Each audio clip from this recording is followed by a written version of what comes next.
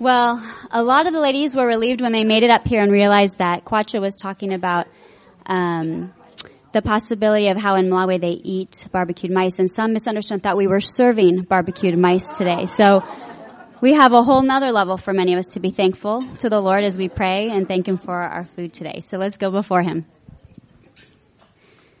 Heavenly Father, we are so grateful to come to you after some wonderful time of studying your word together, Lord, to be refreshed and renewed in our hearts and our minds as we set our thoughts on you, Lord, to know that you are far above all that is on this earth, Lord, and all that is going on in our lives, and we are rejoicing, Lord, to know that you are building your kingdom across the world.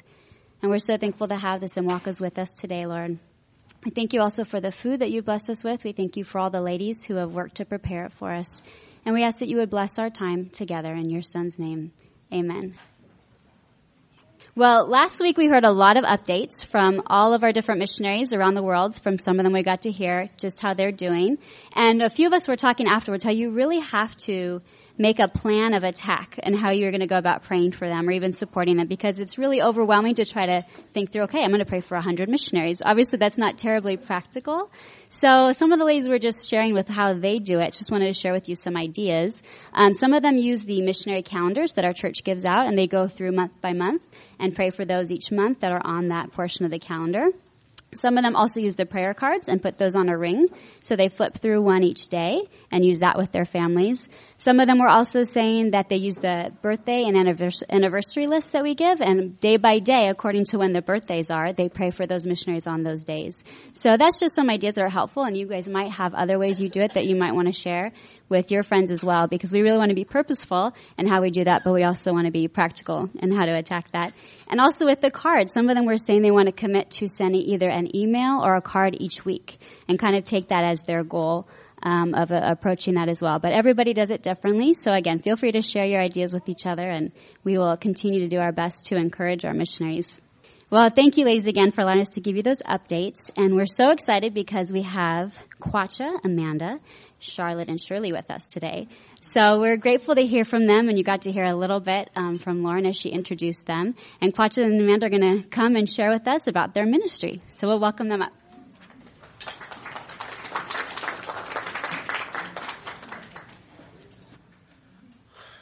Well, thank you so much for having us here. And thank you so much for praying for us and all those who are already in the mission field. I'm going to start by sharing my testimony, and she's going to pitch in her testimony too.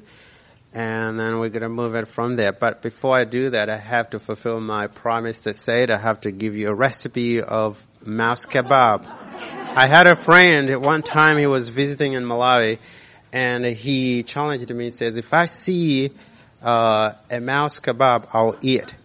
I was like, oh, game on, man. You don't have to go far to find those mouses. Anyway, we were walking somewhere, we found this, mouse that they had put on a stick, and it was just drying on the ground, just on the grass there. And so he's like, trying to move who left these things, they're rotten. I'm like, oh, no, don't touch those. That's ready to be eaten. So that's your challenge. Basically how they cook them or how they prepare them is they just catch them, and I think they clean them. And then they boil them with salt, and then they dry them, and they're ready to be eaten once they're dry. So there you go. One quick thing. Another way you can eat them, I guess, on a high school, the trip that the high school trip took, the high schoolers went there. One of them hid one in an ice cream cone for one of the leaders. So that's another way you can eat. Yeah. Anyway. Okay, I was born in Malawi, raised there. As a family, we're church going family, so we went to church. The church we went to is Presbyterian. It's the biggest church, so in North America, they have, most people are Catholics. They're born Catholic. I was, in Malawi, most people are born Presbyterians. And Presbyterian is just more of like a mix of traditional beliefs and the Bible. So they use the same Bibles, they sing the same hymns, but they are mixed up with some traditional beliefs in that. In order to be a Christian, you had to take classes. So I took those classes and I was sure I was a believer. When I was in high school, I went to a school camp, a youth camp. And at this camp, they preached every night for 10 days. And while I was sitting in these sermons, every time I felt like, I was fearful. I wasn't at peace, and I didn't know why. And it didn't take long to realize that one of the things that made me uncomfortable was when they talked about hell and they talked about death. And I just felt uncomfortable. I felt, so fearful because I was afraid what was going to happen to me if I die. And then the answer came through those sermons. One of the things that they highlighted was, hope.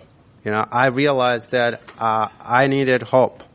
That's what the reason why I was fearful is because I didn't have a hope. And so through that preaching, I got saved. And from there, things changed in my life in terms of everything drastically. That, whatever I was pursuing to do before that changed. I started wanting to get involved in the ministry and get involved in teaching the Bible. And so through that, God, different ways brought me here to Master Seminary. So I've been here for 9 years now. And so looking forward to go back. Well, after the whisper, they should be able to share her testimony. Okay. I think as Lauren mentioned, I was born just down the street, and I was raised by Christian parents. She was literally born in the church here because the hospital is close to the church. So. Yep. But yeah, my parents met here, and so. I was raised here all my life, and, I can't remember a time that I didn't believe in Jesus and believe in God, but, there was a time, mainly in junior high and high school, even a bit of college, where I just really struggled with doubting my salvation and, knew, I believed the truths of Scripture, and I believed I was a sinner, but I just didn't really see my sin, and I think God used that to really show me my sin and that I needed Him, and just really, I think mainly through college, just really showed me just that you can't save yourself, that it's just only through Christ alone, and even, I think it was in college where I really started getting an interest in missions and was reading Elizabeth Elliot books and didn't necessarily want to go by myself, but was always open to that. And, then Kwacha came along, and that's that. Yeah, she was a special one. And it's just, I came here to do school, but God blessed me with a wife. It was hard to find the right wife in the sense that I went out with quite a few girls, but whenever I start sharing of my future plans, they disappeared. But she stayed, so it was the sign. I want to share with you quickly with just basically, this would be a mix of how Malawi looks like and what we're going to be doing there. And so I'm just going to run through this PowerPoint, and I guess it's got to use this thing. Maybe the lights can go. Yeah, that's great. Malawi is one of third world countries in Africa. It's in the southern Africa. Let me see, what is that? Okay, so that's the team that's going to Malawi there. There is, I always say there's like 3 beautiful girls and a man. It's been great to have the family that everybody is on it, holding that rope to go together there. You need a team to go into places like that. So that's Amanda, my wife. These little ones out here, Shirley and Charlotte. The older one is 3.5, and the young one 1.5. And then there is little Magnolia coming up, I guess, joining the team. And then here's something that I haven't done anywhere else, where we've gone to so many churches, so many places to present at this, but you are special. So you're going to get to visit and see my family. So that's just a whole part of my family. They all live different places. My parents live like 6 hours from where we're going to be living. But we're going to be with my two sisters in the town that we're going to be living, which we're going to live closely. And my youngest brother, who's not there, he lives like 4 hours south. And so we're kind of spread out. Now, I'm just going to walk you through with just questions that I've been getting. And so there you go. The first question I get, where are you going? Well, we are going to Malawi. And I think whatever the flag you saw there, that's the Malawian flag. And where is Malawi? Malawi is in Africa, as I said, right down there where we are. And that's just sort of a bigger picture. I think this one kind of shows we have 3 main cities. Up north, there is called Mzuzu, and then the central part is Lilongwe. That's where we're going to be living. That part. And then Blantyre is like the southern one. And Blantyre is well connected to David Livingstone in the sense that the town itself was more structured in a more kind of a Scottish way. I think Blantyre is the village where David Livingstone was born, and so they used that name for that. So that is Malawi. It's very small. So those are like the main cities. And as you can see, Lilongwe is central. So whatever we do in Lilongwe, it's just going to make impact, and it makes it so accessible for all corners of the country to be there. So we're excited to be strategically on that place. What does Malawi look like? That's the question that's hard to answer, but I'm going to try.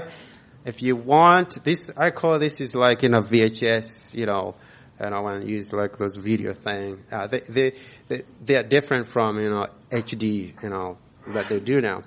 But if you want to really see the really clear of what Malawi looks like, you have to come to Malawi and see it.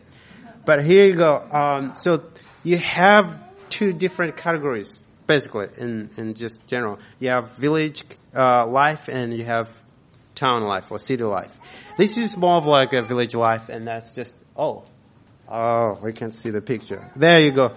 And so that's just more like, in a village places, people are, it's like bush and fields and all that. And you have like a house, sometimes with tin roof, or most of the times houses with grass thatched roof. And so they live there. They make them strong enough to stand the wind or the rains, because it rains so hard there. And so then, this is more like a town in the village will look like. It's just some grocery stores and then people come buy, salt, sugar, oil, cooking oil. And then this is like more of a free open market where you go, and it's all organic stuff here, because they haven't really gotten developed to buy stuff with chemicals. This is all they can afford. And including the chicken that's walking there, that's very organic also. It's tough though, so you have to cook it well, and you have to have really good teeth. And so how do city life look like? And this is just more of like low income area in the city. That's just how it looks that way. Most of the time, houses are just packed together. There's no plan. Everybody just builds a house wherever they want. And so sometimes it's hard to get the roads in there. But that's just better. But this is more of like, more of middle class places where, so you have that going on, in the city. And then this would be like more of a town, city will look like that. Just a little bit close to what, we have here. That's part of it. And this is downtown Lilongwe where we're going to be. You see those 2 towers down there? Those are 2, probably the biggest mosque in the city. They're all different. So we have Muslims there. They are the minority, but they're there. They make their presence well known there. And then if you're wondering, where am I just gonna be eating mouse? No, there is some food there you're gonna be able to get. So don't be scared. There is good food. And so those are like the grocery stores if you want. And so, you'll be curious to see how does, Malawi generate income. There's basically the biggest way is, agriculture. So economically, what they plant is you have tobacco, and they plant tea and sugarcane. I will show you in a minute. This is tobacco. That's how it looks, and that's probably where they get more of their income. And then you have tea. They have tea plantation, and sugar is up there. And then they also have tourism. Is also where they generate income. As you can see there, we have these animals that some of them are on our backyard, but it's about 3 miles away to get them. Our backyard is just too long. Oh, good, cool. This was the one that I wanted to show. So they're gonna be way far from you, so don't worry. They're not gonna destroy anything. But yeah, so those are just things that brings people to see the country. What do people worship? And that's the key thing that I want you to just to see is that so the biggest religion is Christianity, and in there you have Presbyterian is probably the biggest of all. Then you have Roman Catholic, and then throw in Charismatics are there, and they're growing so fast. And then you have also Islam that is growing, even though they're the minority. Now, this is probably the first Presbyterian church that was built way back by the missionaries. It's a really pretty building, but it's very dated. And so this leads to what we're going to be doing there. What are we going to be doing there? Our biggest thing that we're going to be doing is strengthening the church leadership there.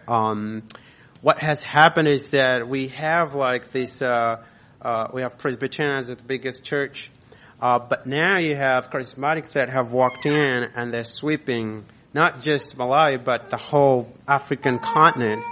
And what's happening like in Malawi, there are so many churches right now. Like if you go to like elementary school, because there it's not as strict as they are here. You can have a church in schools, public schools. So actually public school make money out of that. And so if you go to a public school, like elementary school, if they have like 20 classes, probably 15 of them will be occupied by 15 churches. And it is crazy because share your experience when you went to that school, to church when you went.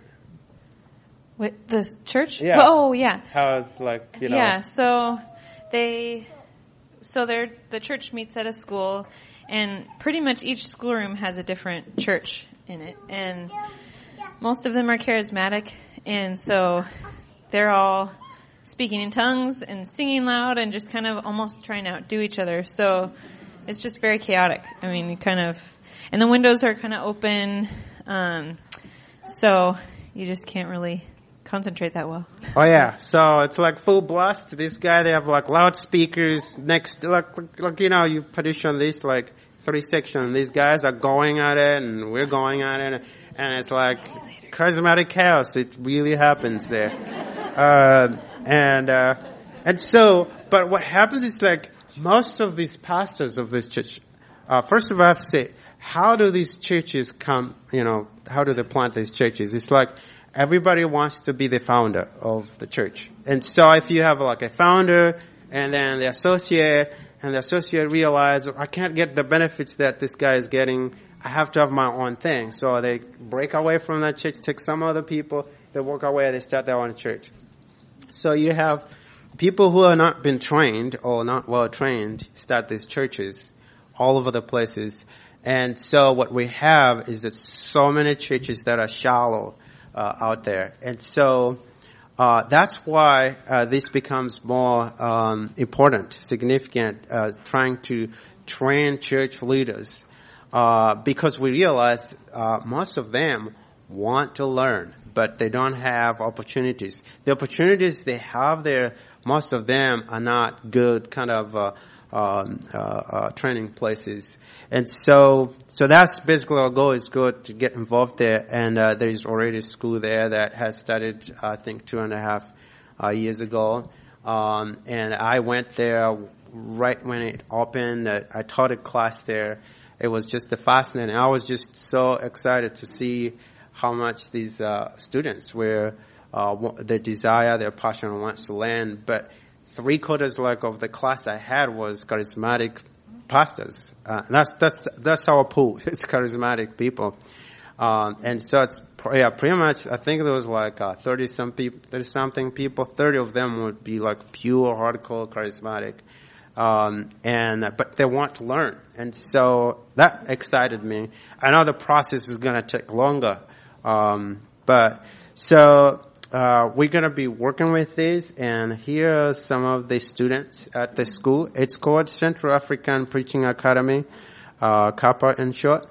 And my job will be to train these pastors, teach them, and also mentoring. They live in different areas, like far places where road is not accessible.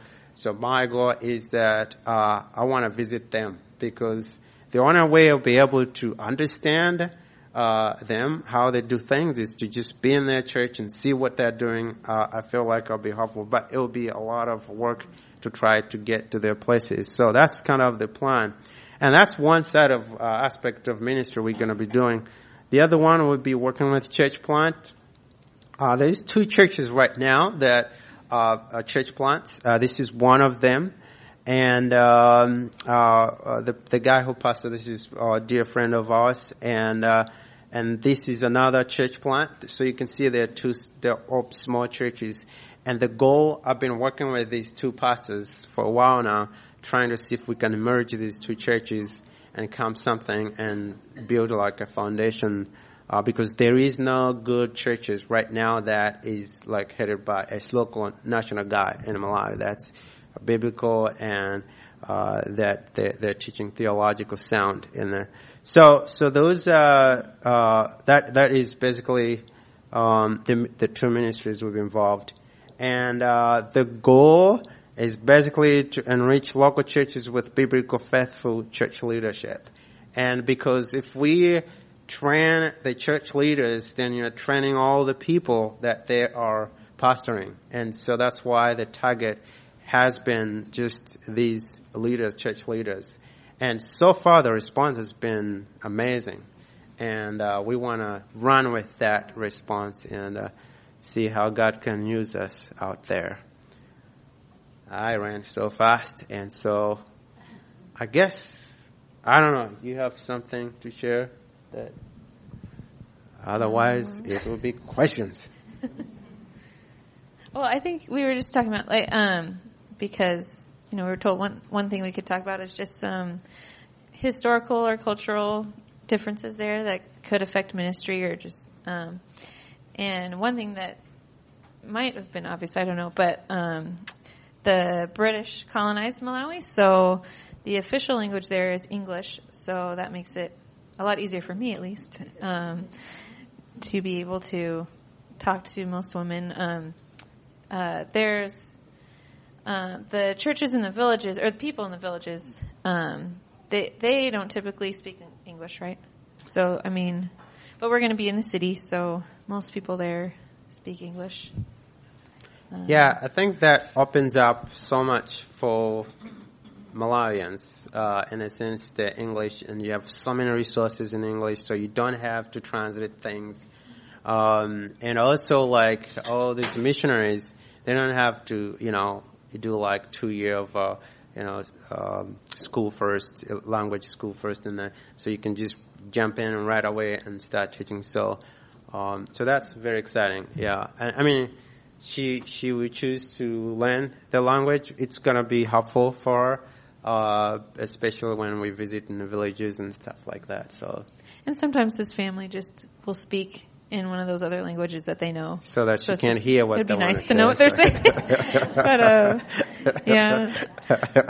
I think one other thing, I can't remember if Kwacha mentioned this, but he's told me, at least, that Malawians are very open to learn. They want to learn new things all the time. So in one sense, it's nice because they're open to hearing the truth. And I've even seen that with his sisters, we don't believe are saved, and neither are nieces and nephews, and just even seeing their openness to when we've most of them have visited here, and just being able to talk to them, it's been neat to see them be open. But at the same time, they're kind of open to hear anything, I think, and just that would be a prayer, just that they'd be discerning and that God would open their eyes to the real truth. So. Yeah. Any curious? I was just wondering if the hospital is near you. Have a baby in a hospital that's near you? No, well, we had planned on leaving in July, but now we're leaving in probably early February because just talking to the people here, just we were counseled to stay and just have the baby here. It'll definitely be safer, especially have a couple things that make it technically a high-risk pregnancy, so we'll deliver the baby here and then hopefully go about 2 months later. So. But there is a hospital. There are hospitals, but just to give you a picture, they have about I think 15 million people. But I think, if I'm not wrong, they have about I don't know if they're even 100 doctors. There might be even less than that. So that's just to give you a picture of medical. Most, I think, people who, become doctors, they go to other places to make money because otherwise. And in most hospitals have been facing like lack of medication and stuff, like simple stuff like that. So, but yeah.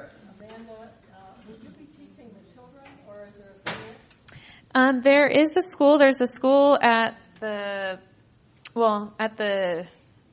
like a college. Yeah, there's a college there that a lot. Some of the missionaries have their kids go there. A few, I think. But it's a little pricey, and I got my teaching degree, so yeah, our plan is to homeschool the girls.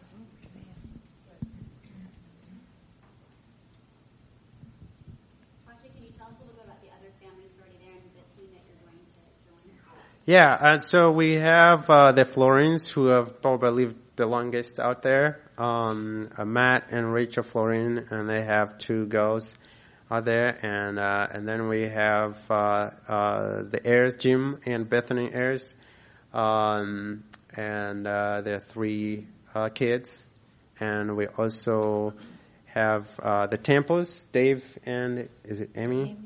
Amy Temples. And we do have Tony McCracken and Sandy, and the Cops, Matt and Brianna Cops. So some of them I haven't really spent time with them. I know the areas very well, and I know the Florins very well. And some of the families have just moved out there, so we're looking forward to get to know them. So, yeah. Will you be living near these other families? And do you already have established an idea of where you're going to live? Yeah, thankfully, we're going to be closer to them, at least close in the same neighborhood area. And we've been able to get a house. We have a house right now, which has been a great blessing. And so actually I'm going there in October to just kind of get set up with that, because when we move, in February, we will still have either things in the container to be, thrown into the house. So it'll be a mess with the baby, and so I have to go to do as much as I can. I know it's going to be dismantled what I do there because I'll be by myself, and when she comes, I think a few things will have to change again. So, but I got to do something. So,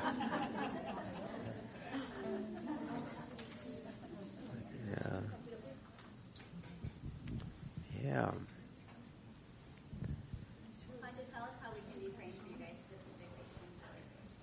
Yeah. First is the baby. As she mentioned, we are considered high risk. It's considered highest pregnancy. That's because one of the things, she has gestation diabetes, and so we're trying to deal with that. God has been gracious that she's been able to deal with it with diet, not using insulin. So we want to keep it that way. And so that's a big, and then the other thing is just there's just so much that we have to do. Like we have to do packing, and we have to run around trying to raise support or do all kind of things. So,